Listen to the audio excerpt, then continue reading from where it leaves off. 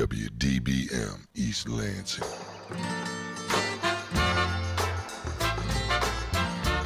Hello and welcome to Exposure on Impact 89 FM, the show where we talk to members of organizations at Michigan State University and nonprofit organizations in the East Lansing area. We strive to promote diversity, freedom of expression, and resources to MSU students.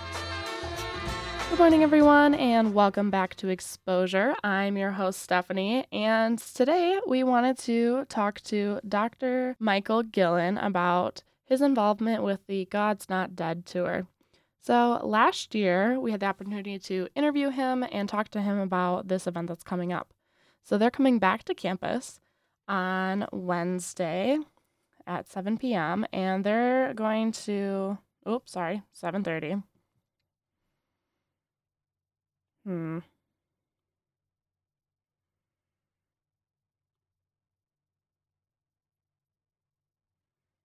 This is no good. Okay. So they're coming back. No. I gotta find this event.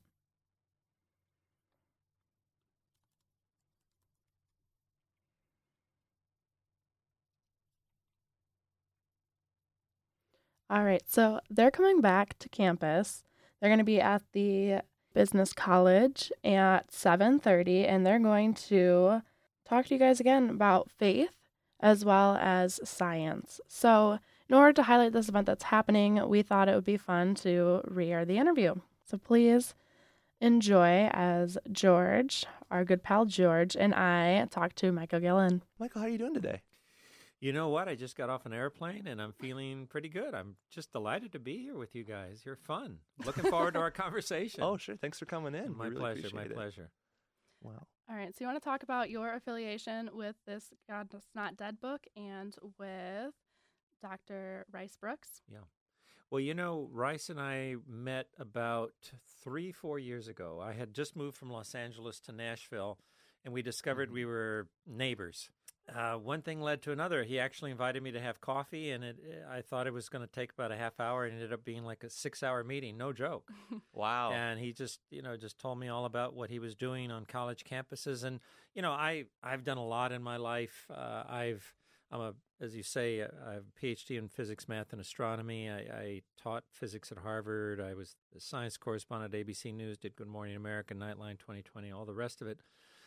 But I had been away from college for a number of years because I was mostly on television. And so when Dr. Brooks invited me to join him in these college presentations, I thought, yeah, let's do this. And so I'm loving it because it's just taking me right back to the classroom, and I love talking to young people. I have a 19-year-old son myself, and so I have some rough idea of how hard life is for you guys. You know, I thought I grew up in a tough world, but you guys you're growing up in a tough world. Yeah, well, and it always changes from, generation to generation. It does, yeah. Can you talk a little bit about how your faith influences your work? I mean, you've worked as a professor as well as, just in the world of science. Yeah. Just want to, first of all, say that I wasn't always a Christian. I am now. All through grad school, I really was just a scientific monk. I lived for science. That's all I cared about. But now my faith informs just about everything that I do and that I am. Number one, it informs how I treat other people. I strive to treat others the way I want to be treated. I don't always, hit a bullseye. Right. Because I'm imperfect. I'm human. But that's important to me. And when I was producing a movie a few years back, it's called Little Red Wagon. I would invite anybody who wants to be uplifted and feel good about the human species to watch Little Red Wagon. I made certain that everybody on set felt like we were part of a family. It was important to me as a Christian to set an example to how everybody should be treated. I was on the set day and night. Made sure everybody had what they needed and so forth. And but it also gets me on an airplane. I mean, I don't like traveling. I've traveled to, I don't know, I've lost count the number of countries all over the world. I've been to the North Pole. I've been to the South Pole. I've been to the bottom of the Atlantic Ocean. I've just done so many crazy things that, I'm kind of traveled out. But so my faith is why I'm here. Truthfully, because I live in a very comfortable place in Dallas, Texas, on a 7-acre farm, and I could easily just live an easy life. I've worked really hard all my life, but my faith urges me to come and speak to you guys. As I said earlier, it's a tough world. You're full of very fake news, as they say. There's a lot of fake information, very unreliable information out there, and so I try to speak the truth. So that's two of the ways that my faith informs my life now. Absolutely. And you have a triple PhD, so what drove you to get that? Well, I didn't intend to, Stephanie. I'm just an overachiever. I have been. I was born in East LA in the middle of the Mexican Barrio. I'm Mexican, Spanish, Cuban, with a little bit of Austrian. And so growing up in the Mexican Barrio of East LA, I mean, I never met a scientist, but I had this desire to be one since I was 7 years old. And I guess it was that overachieving spirit that I was born with, I guess.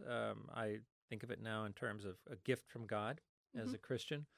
That took me from East LA to UCLA to Cornell, where I got my PhDs, and then ultimately to Harvard, as I indicated. I went to Cornell with the intention of becoming a high-energy physicist. That's all I wanted to be. They had a cyclotron there, or synchrotron rather, an atom. It's a kind of atom smasher. It was one of the few universities at the time that had one on campus. It still is one of the few. But as I got there, I started asking some questions, and I realized I needed a lot more math, and I started asking questions about the galaxies. Some stuff was going on with galaxies that interested me a great deal, so I knew I had to have a lot of astronomy. So I ended up with a committee of faculty on all three departments, and in the last final 4-hour PhD exam, those professors from the three departments could ask me any question for 4 hours. They grilled me. And that's that was fun. I survived. I'm here. Right. And you it was quite an experience, yeah. And you certainly strike me as, well, obviously a lifelong learner. Yeah. And kind of touching back on what you said, like, after grad school, you called yourself a scientific monk. Right. Like, what experience or what kind of challenged you to kind of like explore your faith? Why was that the next step after grad school? Well, as I said, when I said I was a scientific monk, I meant it. I got up at about 6 in the morning. I was in a small dorm room, single room near the bathroom, so I liked it. I had my privacy. Right. It was a really tiny room, tinier than the studio that we're sitting in. Seriously, I mean, there was room for a single bed, a desk, and a dresser, and that's it. That sounds like my dorm upstairs. Okay, so you know what I'm talking about. Yep, right. So I would go to my lab, which is in the basement of LNS, the Lab of Nuclear Studies there at Cornell, and I would be there until about 3 in the morning. And I would hardly eat. I had no social life. I wasn't interested in a social life. I was just happy. I was living out my dream.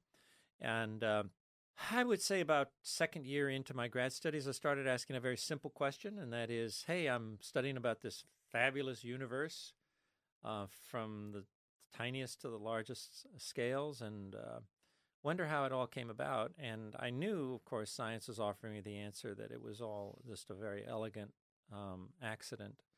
And I contemplated that as a possibility and did some calculations. And it was pretty clear to me that wasn't a satisfying answer. Again, I wasn't at all religious. I was just a scientific monk, but it was just not intellectually satisfying. It seemed like a bit of a cop-out to me. So I remember going to school. Carl Sagan was an astronomer at Cornell when I was a student there, and he was just becoming famous, and he would talk about the Vedas. And I didn't know what that was, and this was pre-Google. And so I thought, okay, well, maybe I can find answers apart from what science is offering in the kind of the spiritual world. So I started with Vedas. I discovered that that's the sacred literature of the Hindu religion, arguably the oldest religion on earth. So then somebody gave me a copy of the I Ching, so I started doing that, and I went into Islam, studied that, and my professor was Jewish, so I started going to Shabbat services on Friday night. And so in the midst of all that craziness, one morning I traipsed back to my dorm room. It was about 3 in the morning, typically. And as I opened the door, I heard a scraping sound underneath. I looked down, and there was a white envelope with my name on it. And I opened the envelope, and lo and behold, it was a Valentine's Day card. I didn't even know it was Valentine's Day. By then, it was mostly over, and or was over at 3 in the morning. It was the previous day. So what intrigued me was that it was signed by a female named Laurel Lucas. And I'm like, oh, yeah, I remember she was in my recitation class a couple years before. And anyway, so she was Kappa Kappa Gamma and beautiful girl. You've seen the movie Beauty and the Beast? So as you're listening to this, picture Beauty and the Beast, and I'll leave it up to you which is which. I was definitely Which one not you the inherit. beauty, Got it, I yeah. mean, tight jeans, afro. I mean, it's ridiculous. Recalling the story, it's ridiculous that this beautiful Kappa Kappa Gamma undergrad would have any interest in me. So I went to thank her, and one thing led to another. I told her about my searching for an answer to the simple question, where did the universe come from? And she said, well, have you read the Bible? And I'm like, not really. It's not interesting to me. It's not exotic like the I Ching and like Right. Transcendental Meditation International and all the other belief systems that I had explored with both feet up until then. And she said, well, you know what? And she said something that changed my life forever. And she said, look, if you read it, I'll read it with you. Wow. And, I wasn't as stupid as I looked, and I looked pretty stupid. And so I said, it's a deal. It took us 2 years to read, and it was a game changer for me. And so that was where I acquired my faith. So whereas a lot of kids today are maybe raised in a Christian home and they go to college and they lose their faith, I was just Right. the opposite. I went in with no faith, and I found my faith in college. How crazy is that? That is Wow. pretty crazy. Yeah. Also, just a reminder for our listeners, this is WDBM East Lansing. You're listening to Exposure, and today we are talking to Dr. Michael Gillen. Great. So you did talk about how you became a Christian in college. Can you give an example since then when your faith has been challenged and how you dealt with that? Yeah, after Laurel and I got married, we ended up getting married. Oh, that's great. And yeah, and we've been together for about like 27 years. It's really been cool. And I think one of the darkest things for us, Stephanie, was when we tried to have kids, we couldn't. Mhm. And being a Hispanic family is really important to me, really important to me. I always imagined having a big family, and it just wasn't happening for us. And so that's, I wondered, hey, God, what's going on here? Sure, Why right. why can't I have kids? Laurel and I were both, just opening our hearts, opening our homes to having a big family, and it just didn't happen. But in the end, we ended up adopting the most wonderful little boy, and he's the love of my life. He's the 19-year-old, and he's just a great, great kid. So even though my faith was tested a great deal, it's been a blessing, and it's been a blessing and a half. I can't get into the whole story, but it's been an amazing journey. Awesome. Wow. And you also talked about traveling a lot and Yeah. being from, the North Pole to the South Pole to the Yeah. bottom of the ocean. Right. So I was told that you got to deep dive and visit the Titanic. Yeah, I was assigned the story. I was going to do it for 2020, and we flew to Halifax, Canada, met up with a Russian research ship, the Akademik Keldysh. We steamed out to the North Atlantic, and we were on station there for about 10 days. And during that 10 days, yes, I went inside a small 3-man sub. Our pilot was a former MiG pilot named Victor. Mhm. And so it was me and this other guy, Brian Cook, from England. And we went down to look at the Titanic. When the Titanic sank, it broke into 2 pieces Right. and it opened up like a piñata. And a lot of stuff that was inside fell in between the 2 pieces. So the bow fell down, and then the stern, the back portion of the ship, kind of did a somersault and landed about, I can't remember exactly, but quite a distance from the bow. And in between the bow and the stern, there's something called the debris field, and this is where you see women's shoes and medicine cabinets and crates of unopened champagne and Right.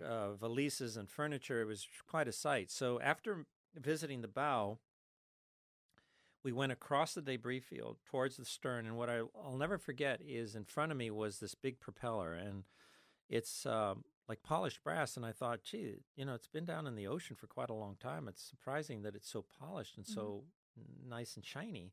And then next thing I noticed is that we were approaching it really fast. I would have thought he'd be slowing down as we approached it. And the next thing I knew, there was a collision and stuff started falling down. We only looking out a small porthole, maybe about 6 inches across. Right. But my vision was obscured completely with just chunks of rusted metal just kind of falling in front of my porthole. And so we were stuck down there for about 45 minutes. And I thought to myself, this is how it's going to end for me. I mean, that sentence came into my head. This is how it's going to end for you. Right. Then I thought of Laurel, and then I thought, I worried about my diving partner, Brian, worried that he might panic and go for the hatch and allow the water in. Oh. That would have been instant death for us. So I repositioned, you're laying down looking at a porthole, you're laying on your stomach. So I kind of repositioned myself on the couch in case I saw Brian panicking and heading to I was ready to gang tackle him. So after about 45 minutes to an hour, we noticed something had happened. Up until then, Victor was nudging the sub forward and then back, forward and back, like if you get a car stuck in the mud, you try to rock it out of there. Totally. Uh-huh. Yeah, and you could hear the engine laboring, and stuff falling down. And then after about 45 minutes to an hour, it quieted down, and we thought, something's going on. But we didn't want to say anything to Victor because we didn't want to disturb him. He was really concentrating on things, and you could tell that. He was communicating with the surface through sonar, very spooky-sounding stuff, only added to the whole drama. And after a while, it seemed like we were loose and we were floating. So I turned to Victor, and I just said, okay. And then he looked at me, and he smiled big. He says, no problem. And so he asked us at that point whether we wanted to keep touring the Titanic. Well, by then we had been down there for, I don't know, about 3-4 hours. So we both said, no, take us up. Yeah, after something like that, it makes sense. But yeah, I mean, it's got to be terrifying being down there for that long, too. Like, are you... Yeah, and it takes Stephanie, it takes 2.5 hours to get down there. And you corkscrew down for a reason. And then, so I knew it was going to be, even if we said to him, as we did, no, take us back up, it was going to be another 2.5 hours. So we'd had enough by then, and we were both a little bit, we'd had seen enough of the Titanic. It was just a weird feeling thinking that I was going to join all those people who died in the Titanic. Yeah. I mean, all these images. But I think for me now, as a Christian, when I look at that story, what it makes me think of is how calm I was. And Sure. I wonder where that calmness came from. And I think it's just because of my faith. And it was the feeling that, okay, I know death is not the end. It's just, it's a transition. As I often say, it's not a terminus, it's a transition. Mm-hmm. In Right. physics, we talk about phase transition. So I think of an ice cube. If you apply heat to an ice cube, it slowly kind of ages and dies. It kind of melts. But the ice cube dies, but the water doesn't go away. It turns into another form of matter, liquid in this case. So I think of that when I read the Bible and speaks about there being life after death. In my scientific mind, I think of it that way, that death is a kind of what we call a phase transition, that we go from one state of matter to another. So I knew down there in the Titanic, even though I was calculating how much oxygen we had left and how much more likely we were going to be able to survive, I just thought, it's going to be kind of interesting, to cross over and see what it's all about. And was kind of excited about that. It was in a little strange way. Yeah. But so my faith helped keep me calm and Right. didn't stress out. But that was pretty cool. That's to me just so interesting. And even the fact that, obviously you have your wife at home, you have all your kids at home, and Yeah. with events like that, and you just touched on it with that whole experience.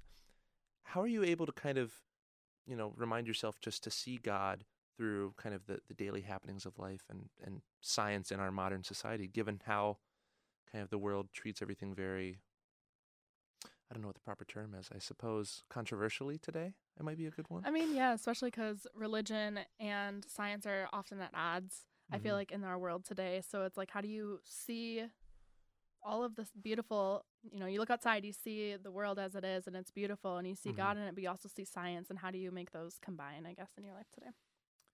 It's easy for me. I think you used the word religion, and I would hope that your listeners would distinguish between religion and the Bible. The Bible, for me, is a very interesting book. I've studied it a lot. I've studied so many textbooks in physics and math and astronomy and on and on and on.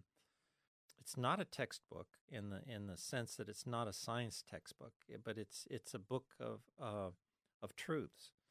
And one of the things that I did several years ago is write a book called Amazing Truths, How Science and the Bible Agree. And I think that for me was a real eye-opener, that when I started reading the Bible seriously, I started recognizing truths in the Bible that I was studying as a grad student and as a scientist. And so as you look at relativity and you look at quantum mechanics and all the rest of it, it's amazing how there's absolutely no conflict. I mean, there isn't. So it's not hard for me to coexist peacefully between maintaining my Christian beliefs and maintaining my devotion to science. It's really quite easy for you. I don't think I'll be honest with you, I think most people are just too lazy to do that. I don't think they're going to put the time into it. I don't think most people who rail against Christianity have even bothered to read the Bible. It's kind of pathetic, actually. I mean, above all, I'm an intellectual. And I'm devoted to the truth. And if you're interested in the truth about anything, it doesn't even have to be about God or science. If you're just interested in the truth, you've got to do your homework. Right. You can't just listen to other people. You can't even just listen to me. In the end, you've got to do the heavy lifting, and I have.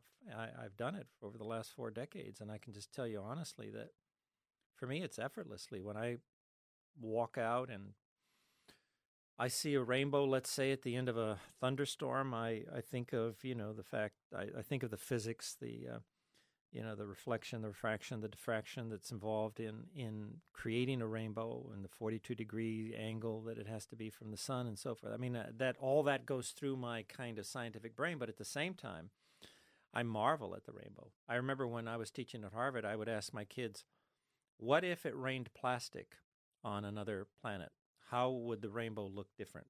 Or would there even be rainbows? Sure. So you can, there's, for me, I have this kind of double-fisted appreciation for the universe because I see it not only with my IQ, but I also see it with my SQ, my spiritual quotient. And I've written a book called Can a Smart Person Believe in God? And I talk about SQ. I introduce the concept. I even have an SQ test in there.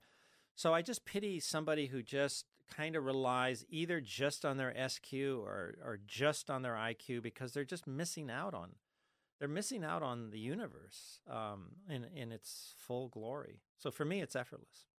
I see it every day. It's beautiful.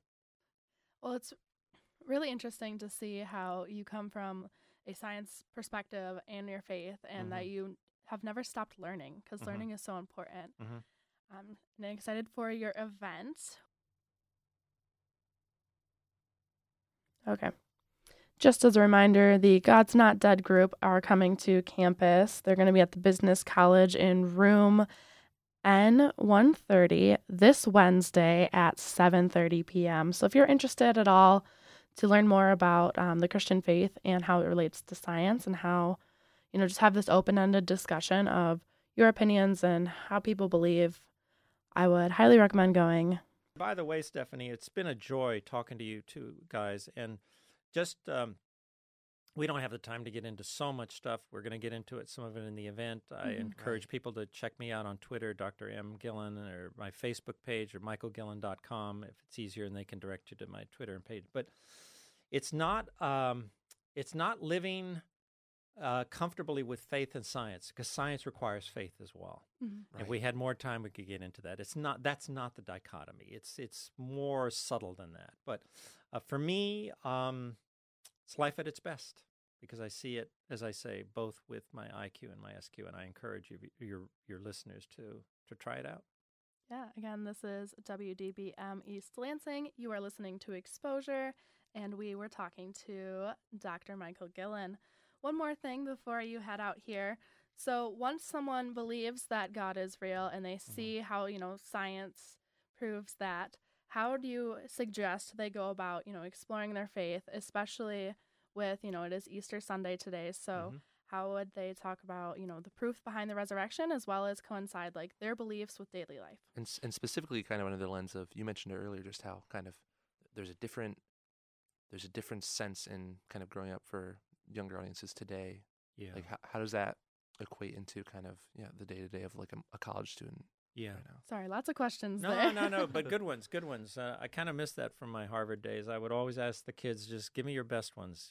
Just hit me with your best shots. Right, I feed off of good questions, and those are excellent questions you're asking. First of all, Stephanie, science doesn't prove anything, okay? Science is not in the business of proving. It cannot prove anything. It can demonstrate something. It can illustrate something. It can probe something. So that's number one. I just want to make sure your listeners are clear on that. So if you're waiting around for science to prove anything, not just God, but just anything, you're going to die, and it's never going to happen. Yeah. In terms of what students can do, I'm a big believer, as I say, because I'm an intellectual, in going to the primary literature. Because whenever you go to a secondary literature, then you're getting somebody's opinion about something, right? Mm-hmm. So, if you go to church, let's say the preacher or the person delivering the message will give you their take on what the Bible says. Completely, right. I just do what I did. Crack open the Bible. Just read it for yourself. Read it for yourself with an open mind. That's where I would start. Mm-hmm. I just believe that there's no substitute for you deciding for yourself. And I say to my son, ask questions. Don't be afraid to ask questions. I ask questions all the time. That's how I maintain the strength of my faith. I'm not afraid of anything. I'm not afraid of any question. I'm not afraid of anybody because I know what's out there. I know the scientific landscape. Right. And I know that there is nothing in science right now or on the horizon that even comes close to discrediting the Bible or the existence of God. There just isn't. But I know that because I've done my homework.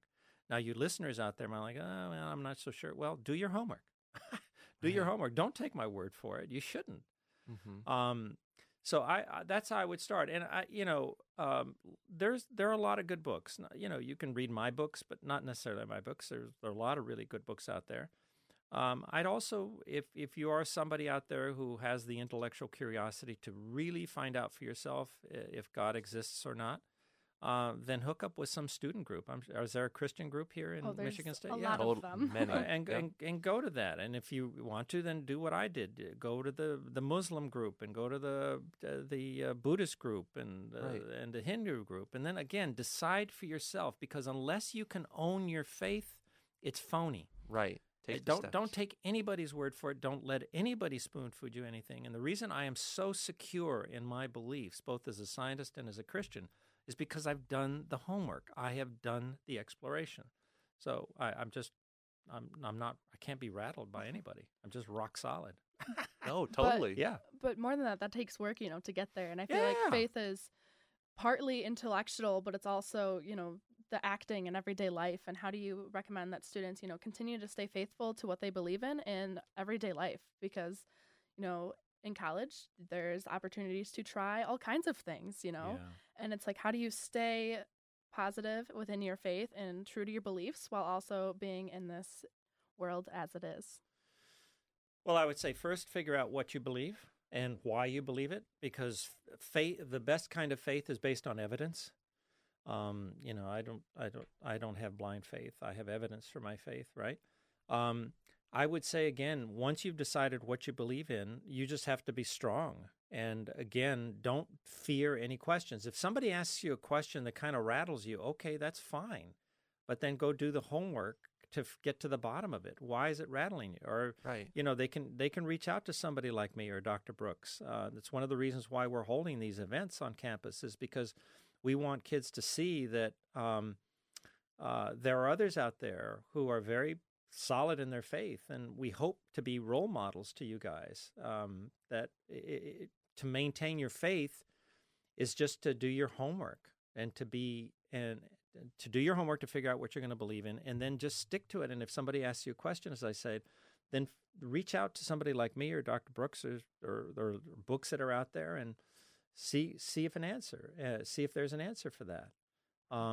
But I prefer somebody who can tell me what they believe in as opposed to somebody who says, well, I don't know what I believe. A little wishy-washy, right? Yeah, because that to me is, you've been given a first-class brain. Use it. And you can only sit on the fence for so long. I think that's just a cop-out. It's like, make a decision. Just make a decision. But it has to be based on evidence, Stephanie. It can't just, like one day, oh, I'm going to be a Christian. No, I don't believe in that. And I know a lot of people come to Christianity in different ways. Some have real emotional experiences, really kind of Paul on his way to Damascus type experiences. Oh, yeah. Others come to it, like me, through their minds. But remember what the Bible says. It's the renewal of the mind. That's where the conversion really happens. So even if you have an emotional experience, the renewing has to come through the mind. Yeah, it's when it's talking Think it about through. being born again. It's kind of that similar Yes. topic. But I want to be available to young people who have questions or who find themselves tottering. Maybe they're new Christians and they're like, ooh, I don't know. Reach out to me at Facebook or Twitter. I'd be happy, to reply. I have a lot of people on my Facebook page, especially, and I'd be happy to be there for you. So. And that Awesome. Facebook page is Dr. Michael Gillen, PhD, correct? That's what I found here. Yeah. Oh, yeah. Facebook. Yeah. Michael Yep. Gillen, PhD. And then Twitter is at Dr. M. Gillen. It's Guillen. Guillen. Right, yeah. Yes. I was just about to spell that myself. Yeah. There's more on the internet about me than you care to know. Don't believe half of it. I've been Unless you around do your for- research. I think that's the Yeah, that's right. Yeah, do that's your the research, moral of Stephanie. today. Yeah, right. Yes. But I want to encourage kids to be their own person. Like I tell my son, I don't want him to be a mini-me. Yeah. He's entitled to his own life. I've had a chance to have my own life. I need him to ask questions and do the homework, decide what you believe in, and then just stick to it. And it'll be easy for you to stick to it if it's on solid ground. If one day you just decide, willy-nilly that you're going to believe in something, of course that's going to be shaky and it's going to be hard to hang on to. But if you do your homework, if you think through what you believe, then it's going to be harder to shake it's going to be hard to shake your world. It really is. The old parable, or what is it, the fairy tale with the three pigs built on, what is it, on sand or stone, or made their houses out of Yeah. Straw brick and... straw brick and Something wood. else. Wood, right? Yeah. Oh, man. Yeah. I can't believe I So didn't you remember want that. to build build your faith on something solid, so it isn't easily rocked. I Right. think that's the key. Yeah, well, I just want to thank you so much for coming in and that you guys are putting on these events so students can come in and ask questions, whether they know anything about Christianity or they know a decent amount. It's an open space to talk about Right. things based on, science as well as, the truths of the Bible. And Right. Yeah, think we it's don't a- want just Christians attending these things. The whole point is actually anybody who's at all curious. And one of the things that concerns me, guys, is that a lot of young people, studies show, a lot of young people are not even bothering to think about questions like, does God exist? Is there a heaven? Is there a hell? They're not even asking the questions. Right. How are you going to find answers if you don't even bother to take a break from your daily routine to ask these big questions? So I want to encourage kids out there to start there. Start asking questions, go to the primary literature, and build something on solid ground. Build a worldview, build a belief system on solid ground. I found it in the Bible. awesome. Well, Michael, Thank thank you you. so much for coming in today. again, I just wanted to thank Dr. Gillen for taking time to talk to us. And again, if you are interested as students or people part of the community, you're welcome to come to the God's Not Dead event here at MSU. It's going to be at the Business College this Wednesday, November 6th at 7:30 p.m. Once you get to the Business College, you'll have to look for room N130, and the presentation will be in there. Dr. Rice Brooks is the author of the book God's Not Dead, and he will be presenting information about faith and science along with Dr. Gillen. It's a good opportunity to just like learn a little bit more if you have questions about faith and science and how they can interact, or if you're wondering what the Christian faith is all about. It's a good place to go. They also have an open-ended discussion time afterwards, so if you have questions, you're free to ask. If you want to hear our interview in the past with Dr. Rice Brooks and his book, God's Not Dead, feel free to check out our website, impact89fm.org, and if you search under exposure, you should be able to find the previous interviews with Dr. Rice Brooks. Again, thank you so much for tuning in this morning. I just wanted to give a shout out to our general manager, Jeremy Whiting, our station manager and assistant station manager, Olivia Mitchell and Joe Dandrin, as well as our news department, Sophie Sagan and Taylor Heatherman, as well as our program directors, Amber Konutsky and George McNeil. Thank you for your participation as well as support of Exposure. Until next time. And there you have it, another episode of Exposure in the books. If you missed anything, feel free to check out our website at impact89fm.org, where you can find our weekly Exposure podcasts. Also, if you would like to come visit us and talk about your respected organization at MSU or a nonprofit organization in the East Lansing area, please feel free to contact us again on our website at impact89fm.org. And don't forget to connect with us on social media for current news and updates happening in our community. Just search for Impact 89 FM. Thanks for listening.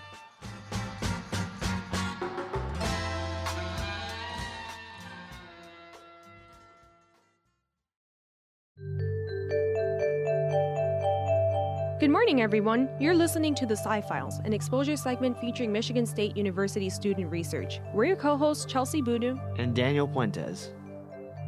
This morning, we're joined by Michael Pecos. Michael, can you please tell us a little bit about yourself?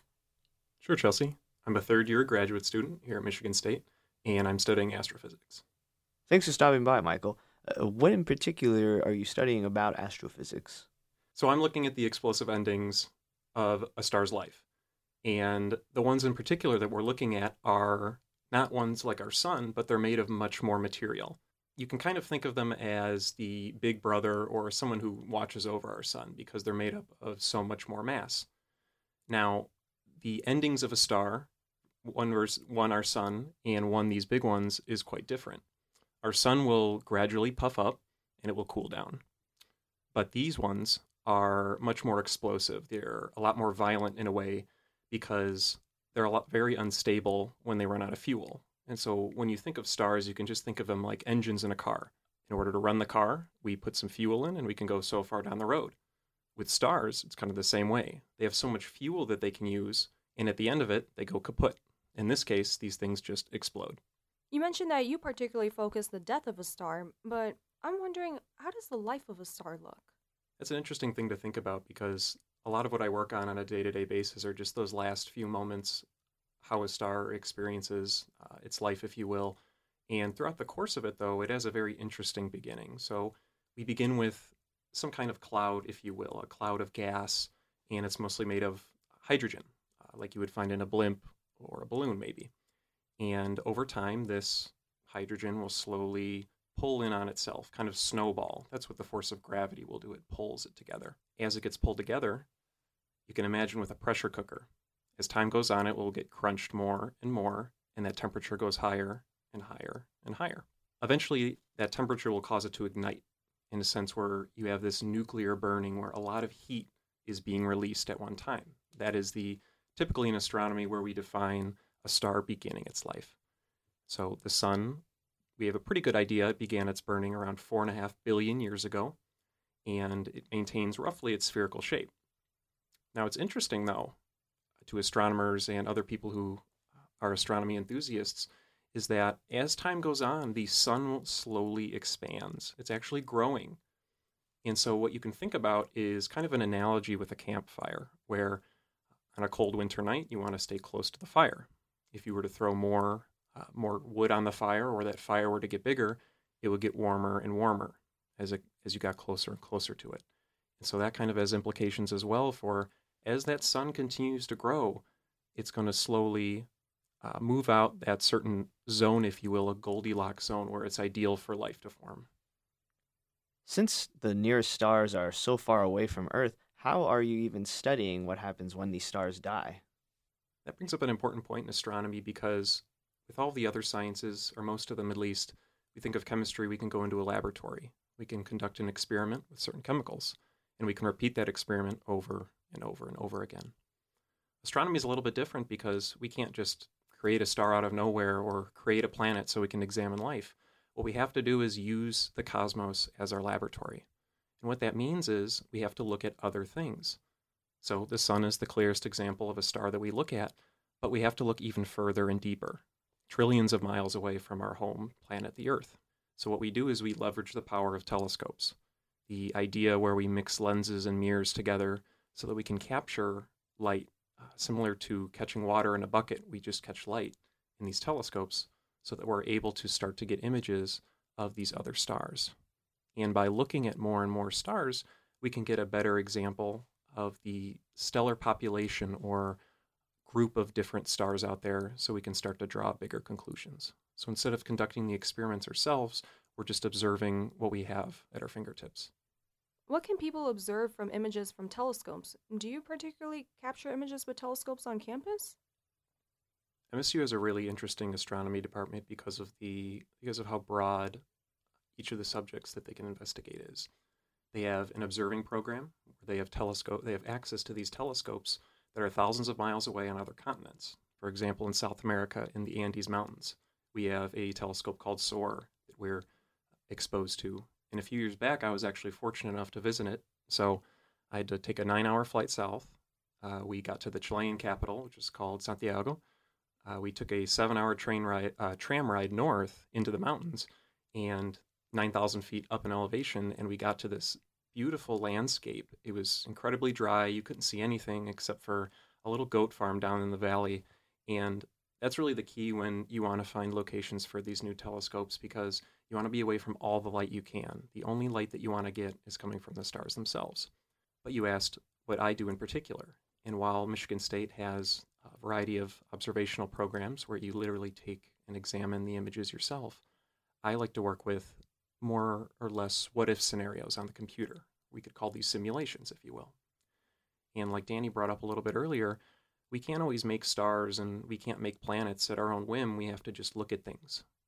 Likewise, we can use computer programs to play through these what-if scenarios and say, okay, if I had a star that was this big and we hit the fast-forward button on our computer, let's play through a star's life in a matter of minutes for us. But for it, it's experiencing billions of years. And what this allows us to do is draw conclusions and say, okay, even though I can't see every star in every scenario, what I can do is prepare myself. And if I investigate enough of these what-if scenarios, then I can start to get a handle on what kind of signals we can expect, whether a star is humming along throughout the course of its life, or whether it's going through a rather violent ending, like an explosion. So then to call back on that example you used earlier about making a star in a laboratory, how do you make a star in a computer then? Yeah. You don't want to light the computer on fire or anything like that. Right. So this is where the math comes in. And I think a lot of times math gets a bad rap that, it's that subject in 4th grade that, I had to memorize my multiplication tables, or it's super dry solving for X and all that stuff. But the more that you get into it, the beauty of math lies in the fact that you can describe the world around us. So for example, an instance in which math is used every day is at certain turnpikes and certain highways. You can't have a cop at every single mile to check if people are driving safely.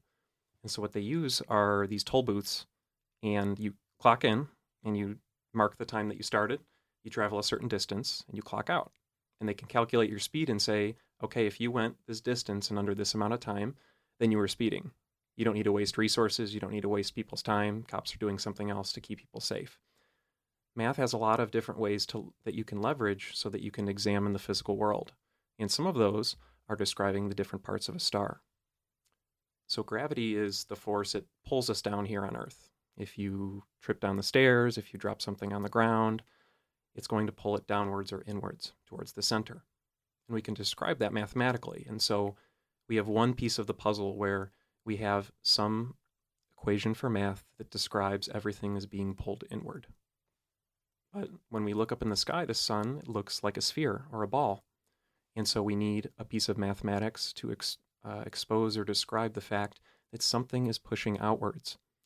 So some people may have heard of Einstein's famous equation, E equals mc squared, the idea that the material that we interact with, something called mass, is the same as energy or heat or something that causes things to move. And so by using math to build different pieces of a star and accounting for those different factors, we're able to describe a physical scenario. When you're running these simulations for the death of a star, what actually defines an explosion or another scenario? So we have different students in our research group who are investigating the different kinds or the different avenues that a star can take at the end of its life. So the three of them that I could think of off the top of my head are: one that's rather boring, it's kind of a fake explosion, or a dud, if you will, where it really doesn't have enough energy to go kaput and blow all of its material out into interstellar space. Just kind of, it's a failed explosion, if you will. The second one, which is a little bit more interesting, is it implodes on itself. And you can think of that kind of like a vacuum cleaner, everything getting sucked in and being compressed down into a very tightly bound ball, something called a black hole, if you will. And the last ones that I'm particularly interested in, is what happens when there is enough energy packed into that star right before it goes boom, that all of those materials just get flung out into interstellar space.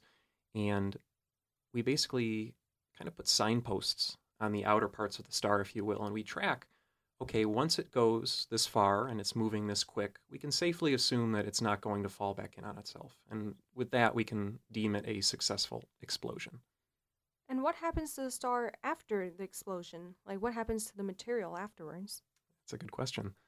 Ever since humans have been walking on the earth, we've gazed up at the night sky, and we always wonder, how did that get there? How did we get there? It kind of instills that sense of wonder in us when we're little kids. And I've always chased that, which is why I'm still in this field for a career. And where those materials go, they go to a variety of places. Some of them fly into other stars, and they give them different elements that they can burn, and we can start to observe those with their light. Some of them go to other clouds that will form stars in the future. Some of them will just stay as these clouds or these nebula. And the ones that are probably the most interesting to all of us listening today are the ones that land on other planets, like the Earth. All of the oxygen content in the human body, the gases that we breathe, the water that we drink, these all come from these stellar explosions. And the one big thing that ties all of humanity together is the fact that the material in our bodies was forged in a star that blew up. And so when you ask, where do all these elements go? Some of them go into the stars that we're seeing, and some of them come from the stars that make us up today. So in a funny way, we're kind of stars staring at stars.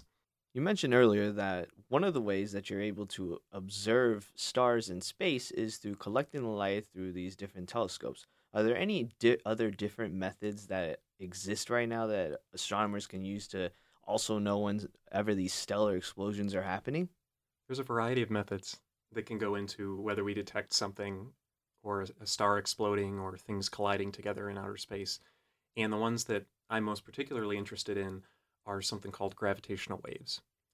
And what these are, you can think of them like ripples on the top of a pond.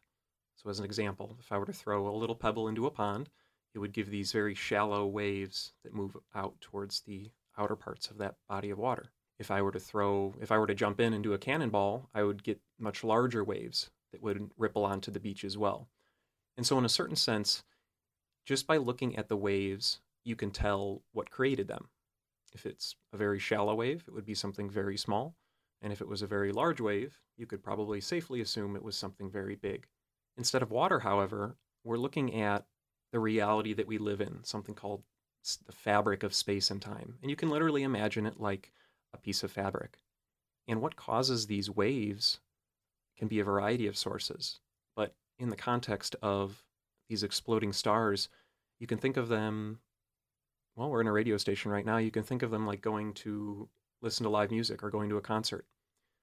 If you were to plug your ears and you were to watch the concert the whole way through, you'd get a pretty cool light show, you'd see a lot of smoke, and hopefully you'd see one or two cool guitar solos. If you flip the script, however, and you opened your ears and you closed your eyes, you'd get a completely different experience. But you'd still be getting information about the concert. That thudding you feel in your chest when the bass goes real loud, or when there's a high shrill on the guitar that you can feel in your ears. This is the analogy between looking at things with your eyes and feeling them with your body. And so the same game is played with these explosions. We're not looking anymore with our eyes or our telescopes, but we can set up sensitive instruments to feel the ripples and the waves that they're giving off. And this is really unique because this allows us to see and peer into these stars into locations where light has never been able to show us before. This is information that isn't coming from the outer shell of something where light is trapped, but it can tell us about what's going on. What's the engine that really makes these stars go boom at the end of their lives? 2 years ago, a group of scientists announced that they had, for the first time ever, successfully measured the interaction of gravitational waves with matter here on Earth. In regards to these stellar explosions that you're interested in studying, have there been any gravitational waves that have been measured from these explosions in the first place? We haven't detected them yet, and I use yet very carefully. So these explosions, the ones that we've seen with light, at least, with these other telescopes, these are ones where we have a pretty good estimate about how often they happen, around, let's say, once every 50 to 75 years, which isn't too good for me, but we are actually overdue for one to happen within the Milky Way. And the reason why I say within the Milky Way is because the instruments that we use to measure these things, they're extremely sensitive. They can measure very small changes in their properties, which is how we get that signal. Now, the reason that we want this information and we need these what-if scenarios is that if these instruments that can detect these gravitational waves have a shape or a template that they can expect, then they have a much easier time viewing this event occurring. So an example I like to think of is Where's Waldo? When we look at a book and we look for Waldo, we know we're looking for that famous white cap with the red ball on top, and he's got the glasses and the white and the red stripes. Because we know we're looking for Waldo, we can find him. If I just said, Where's Waldo? And I didn't tell you what Waldo looked like, you'd probably have a headache and you probably wouldn't be able to find him either. Same cases for these things. We're showing the observers, we're saying, this is the shape that you should expect. This is the kind of signal that you can receive. And because they have something that they can expect and they know where to look for, then they're going to have a much easier time finding Waldo or those gravitational waves. You just mentioned that the Milky Way itself is actually due for a stellar explosion soon. What does that mean for us? We can get a lot of exciting information from something that were to go off in the Milky Way. Thus far, we've seen these explosions very far away or in galaxies orbiting the Milky Way, but one that would be so close to home would be such a rich place for information because that signal is going to be that much stronger. We're allowed to get information that's much more accurate. If you think about looking at someone very far off in a field, you can't tell the features of them very well. You just say, oh, that's a person that's pretty far away. And the closer that they get to you, you can start to make out, oh, that's the color of their hair, or oh, they might be this tall. The same thing goes for these explosions. The closer they are, the better the signal, and the more accurately we can determine their characteristics. And so not only would we be able to get a handle on these gravitational waves or these heartbeats that are coming from the stars, but we would also be able to tell things like what kind of material are they made up of? How much of this oxygen can we get that's implanted in our bodies? And ultimately try to answer that philosophical question on how human beings are connected to things up in the cosmos. Thanks for that comprehensive view of your research, Mike. We really do appreciate you for sharing that with us. But what got you motivated into pursuing a career and degree in astronomy in the first place? So at my undergraduate institution, Butler University, I actually used to be a mechanical engineer. And that was kind of the classic career path that I wanted to follow ever since I was little. But a couple years into my studies, the astronomy track was offered. And I said, oh, I've always liked those, the big pictures in the space books or those interesting programs on the Discovery Channel or whatnot, because I'd always had a curiosity for it. And I said, okay, I'll give it a try. And the more I took these astronomy and physics classes, the more I fell in love with it, because it really gave me an idea about how the universe worked. And the fun thing about studying space is it really grants you some nice perspective, that when you really zoom in way far out beyond the Earth and you look at it as a really tiny blue dot, we're really all in it together, where we're all on this rock flying around our sun, orbiting around a huge black hole in the middle of the Milky Way, and it just gives you a nice perspective that you can take with you in life. And so for those students who are interested in pursuing their studies and maybe they're going to college or maybe they're still in grade school right now, I would say keep chasing what you're interested in, because the journey is a lot more fun than just doing something that you're expected to do. What are ways that the local community can get involved with amateur astronomy around here in the mid-Michigan area? We have a lot of great resources here on Michigan State's campus. If you want to learn a little bit more about astronomy and kind of the overall context about where we fit into things, I'd recommend the Abrams Planetarium. Throughout most times of the year, they have a lot of great shows that can talk about things from why we have seasons on the Earth to, I was at one last year and it was just a laser light show for Pink Floyd. So not as much astronomy, but because the album was called The Dark Side of the Moon, they invited the public over. And so they have a lot of great outlets for you to learn a little bit about outer space. And if you're more interested in getting your hands dirty and actually maybe looking through a telescope, the MSU Observatory, they have nights that are open to the public. And this is a telescope. It's 24 inches in diameter, and it's a really interesting instrument. I was actually just volunteering the other night for International Observe the Moon Night. And although it was rainy, there's a variety of different outlets and activities that the observatory has that the public can use. And, hey, I want to learn a little bit more about space. Let me talk with some either graduate students or experts like professors who are actually spending their time there instead of sitting at home. They're interested in getting out in the community and sharing their expertise with the public as well. Thanks, Mike. Hopefully some of our listeners take advantage of some of those opportunities that you gave to us. Thank you for joining us this morning for this interview. We really do appreciate it. Always a pleasure. Thanks for having me. Finally, thanks to our programming director, station manager, and general manager. Thank you to all of our listeners that joined us this week. And remember, the truth is in the science. Any comments and questions can be directed to scifiles@impact89fm.org. We'll see you all next week on Sci-Files.